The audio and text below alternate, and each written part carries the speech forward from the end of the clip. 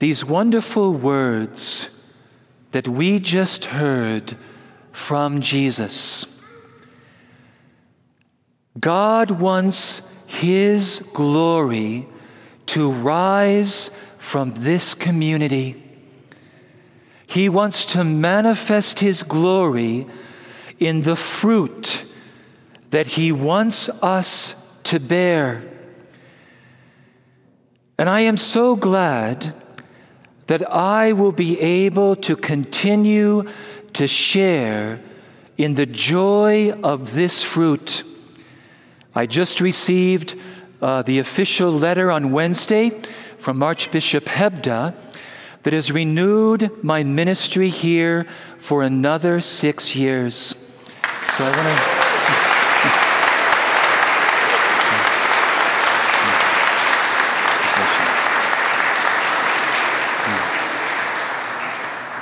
God bless you.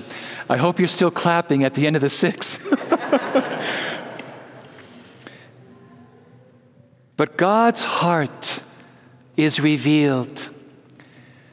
Jesus did not suffer, die, and rise from the dead so that you and I could live a pleasant, good, successful human life.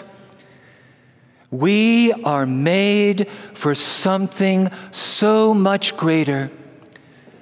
Jesus gave His life so that you and I could live a fruitful life. And we know from this teaching of Jesus that this fruit that God wants us to bear depends entirely on Jesus. He is the source of this fruit, because the fruit is a supernatural fruit. It is spiritual, and it's something that we cannot produce without Jesus. For example, you and I know that we cannot redeem or take away the sins that weigh upon the conscience and hearts of sinners. But Jesus can bear this fruit and continue to do this in our midst and throughout the church. We cannot heal the brokenness that we see so much around us and sometimes within us. But Jesus within us, by the power of His Spirit, can continue to bear much more fruit of healing within the church and the world. You and I on our own cannot produce the sacrificial love of Jesus that brings so much potential for fruit, for reconciliation, for rebuilding and renewal, for healing and for unity. We cannot produce this, but Jesus in us, by the power of His Spirit, can continue to bring this sacrificial love into the world and into our lives. This is why we were very attentive to these words of Jesus today when He said, "You must remain in me." And later on, He will say even more specifically, "You must remain in my love. Because without me, you can do nothing." This spiritual fruit would not be possible without Jesus.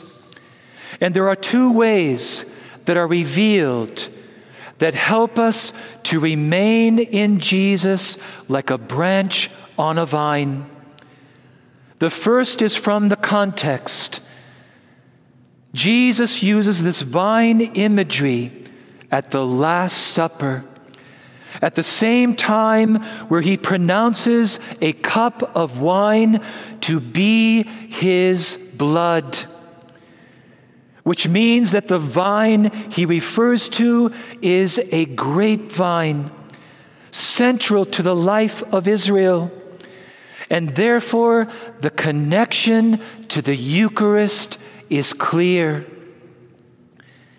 We abide in Jesus by the celebration of the Mass and the receiving of his blood, his lifeblood entering again and again into us, renewing his life in us and deepening it and strengthening it.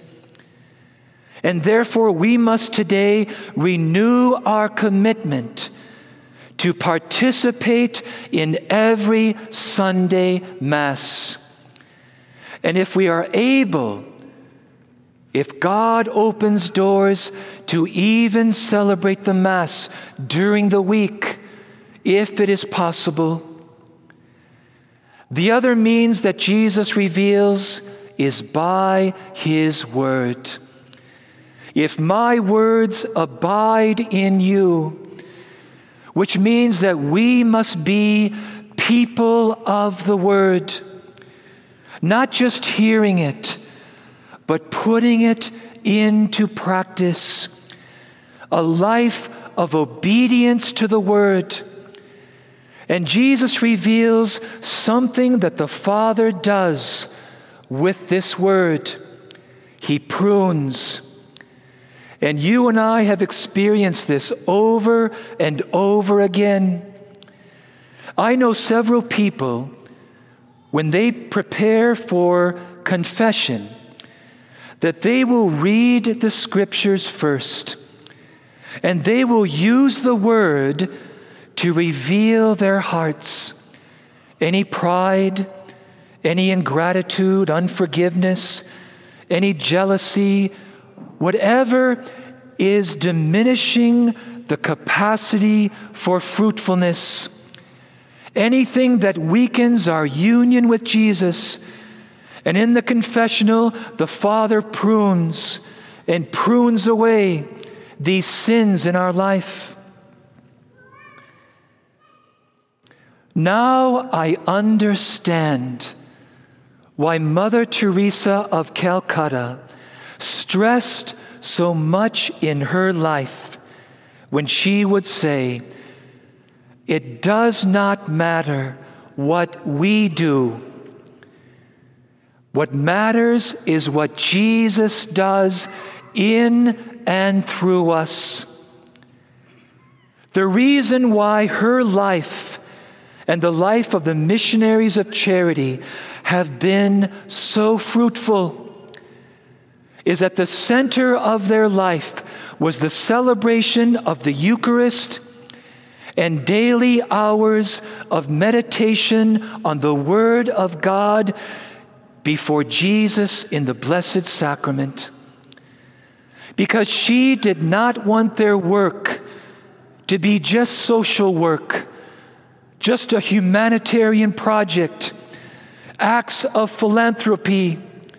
She says, no. I want our work to be deeply rooted and coming from the sacrificial love of Jesus, flowing in them, and to see Jesus in the suffering of the poor and the broken and the lost, serving Christ. So, my dear friends, God wants us to continue to bear a lot of fruit. And therefore, we need to renew our commitments to the Eucharist and to the Word of God daily, in whatever way that we can. This is the assurance that Jesus, in you and in me, will bear much fruit for the salvation of our families and for many others in the world around us. I'm excited for this, and I'm glad we can do this together for the glory of God. Amen. Amen.